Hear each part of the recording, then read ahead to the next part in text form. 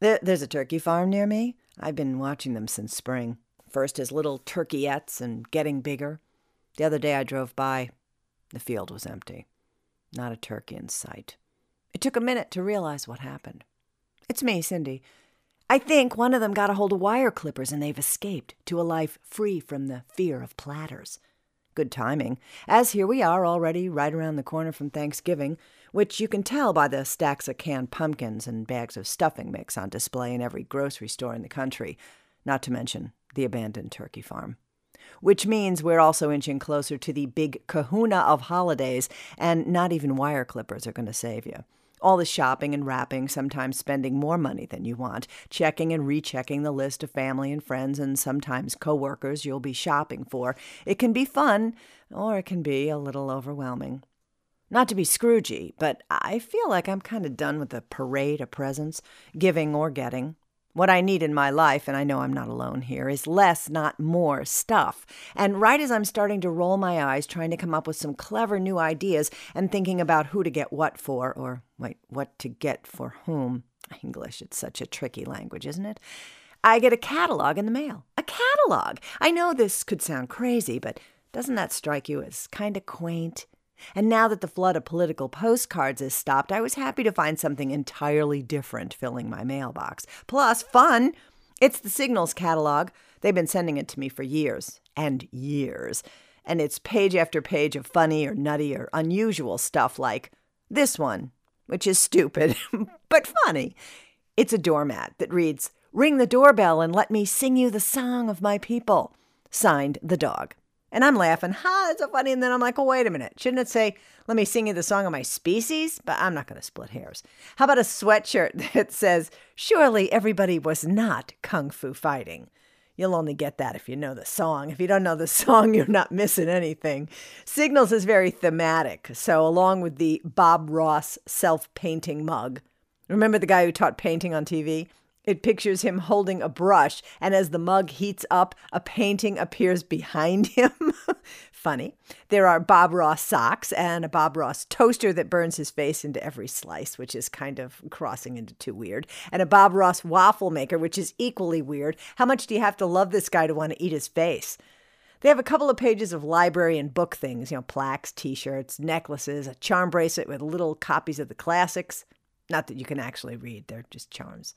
And a kit to build your own dollhouse-size bookstore, complete with tiny little cabinets and a itty-bitty ladder to reach the high shelves. It could be yours if you have $40 to spend and 20 bonus hours that they say it's going to take to put it together. There's a great gift idea. There's a 3-volume set of every single Far Side cartoon that Gary Larson drew from 1980 until he quit the business in 1994. But it's $100. I like my idea better, frequenting used book sales and spending a couple of dollars at a time. Yeah, that's good. Who doesn't love a musical card that plays Happy Birthday when you open it? Well, other than me. But assuming you know someone who does, this one is very trickstery. It doesn't stop playing, no matter what. And then it plays louder for up to 3 hours. The idea is eventually the birthday person will, in a fit of frustration or rage, tear the card up, which will release a cascade of glitter. Is that not hilarious? That is not hilarious. You better hope they feel that way, though. As a warning, the description says it's recommended for people with a sense of humor. Oh, and there's a Christmas card version, too. For the record, none of these are going to make great gifts for anybody I know, but they do make me wonder who's making the picks for this catalog and who thinks a noisy card filled with hidden glitter is going to make somebody anything but annoyed. Would I have ever split a gut laughing over that card? Am I getting too crabby? It's funny how things and people change. This week, I read about a study on how we can be very different people as we evolve through our lives. And I was like, did somebody pay for that study? Because you could have asked me and saved the money. It's not that I am in my core different than who I've always been, but I'm not exactly the same as far as, the trappings go. Like how I used to love getting presents. It's not as important to me now. Like that. I'm more opinionated, less patient. More cynical, less gullible, more assertive, way. more assertive, which I see as a positive improvement. Anyway, I hadn't really thought about that, had my personality changed thing before, but ever since I read about the study, I've been like, oh, yeah. Going about my day realizing in what ways I'm different now than I was. It's interesting to look at who you are now and compare it to who you were at, say, 14 or 18. Unless you're 14 or 18 now, in which you're like, I don't get it. Anyway, I'm not one to ever for a minute wish that I could go back to another year or another age or another stage or another time in my life. But I have to say that my life would have been very different if I knew then, or if I was then, what I know or who I am now. You know what I mean? There's a book series of letters that you can write, like a do-it-yourself book, a series of books. One of them is Letters to My Grown-Up Self, which I guess you write presumably as a kid and hope that you remember where you put it so you can read it a couple of decades later. But what about a book of letters to your kid self? You know, pointing out all the mistakes, but how everything hopefully turned out okay, but most likely different from how you imagined. Or did it? I know my life is very different from how I imagined it back when I was prepping for adulthood by playing with baby dolls and having random crushes on boys who may or may not someday grow up to be prospective husbands.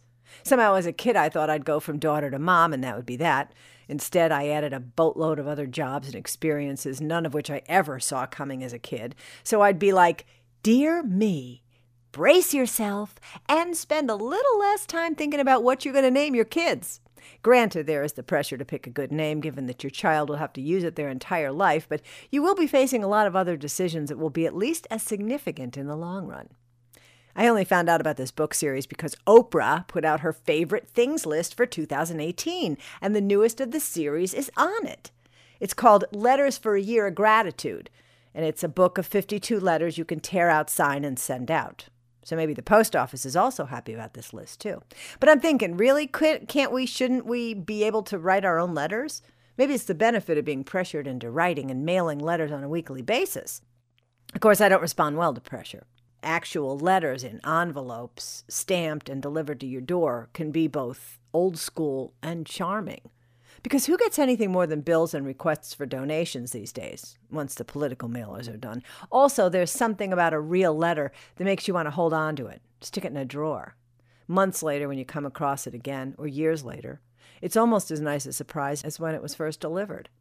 Even more if it wasn't just banged out on a computer and printed out. There's something very precious about seeing actual handwriting of someone you love. I have dozens of letters from my best friend Jill, spanning decades of our friendship. Her words covering the pages and then traveling up the margins and making every little space count. And I have a few note cards from my grandmother in her nearly indecipherable writing. They are all little treasures to me. Email is just never going to be like that. So Oprah is totally behind this instant letter series. In years past, her favorites list has included others from the collection as well. The collection includes letters to my future self, letters to my love, letters to my baby, which I'm assuming is a very popular shower gift, letters to my grandchild, letters to my son, letters to my daughters. The description as a personalized gift she'll treasure for years to come made me laugh. I'm thinking of my own daughters, rolling their eyes and tossing it somewhere in their homes, never to give it a second thought beyond, why did she give me this? Hasn't she already nearly drowned me in advice? I wouldn't blame them. Jill has a theory, a brilliant and reasonable theory, that you only have till your kids are about 12 or 13 to give them advice. And after that, they've reached their full capacity and will take no more. Ever. Not that we stop offering it, but it'll save you some time and energy if you remember they're just not going to hear you. So I'm going to save some time and money, and I'm not going to buy a book to write letters to my daughters or letters for a year of gratitude. Maybe I'll just commit to writing my own letters to the people who mean a lot to me. I'm going to dictate this first one. If I had your home address, I'd send it, but I'm just going to have to work with what I got. So here is your audio letter. First, imagine my handwriting is just beautiful. The note paper is your favorite shade, and maybe there's a little drawing up in the corner. Maybe a painting, a little cottage, a moon, stars, a flower, something. Ready? Okay. Dear you, thanks so much. I appreciate your willingness to listen to me yammer on. I'd invite you over for dinner, but my house is too tiny. Plus, I'd have to clean. So instead, I'll share one of the world's easiest recipes and one of my favorites for a dinner that is so delicious you can serve it to company, assuming your house is big enough to invite them over. Remember all those cans of cream of mushroom soup I found in my pantry? Well, here's what I'm going to do with at least one of them. The recipe is called Beef and Wine. Feel free to make up a new, fancier name if you like. Here are the directions. Preheat your oven to 350. Mix 1 can of the aforementioned cream of mushroom soup with a half a cup of dry red or white wine. Mix in 1.5 to 2 pounds of stew beef. Put it all in a casserole dish. Put the top on. Put it in the oven. Bake it for 2 hours. Serve it over rice. You will not believe that anything this easy could be this good. And if you want to write me a thank you note or a comment or a question, send it to SmeeCindy, S-M-E-E, Cindy, @gmail.com. On second thought, you don't have to thank me. Love, Cindy.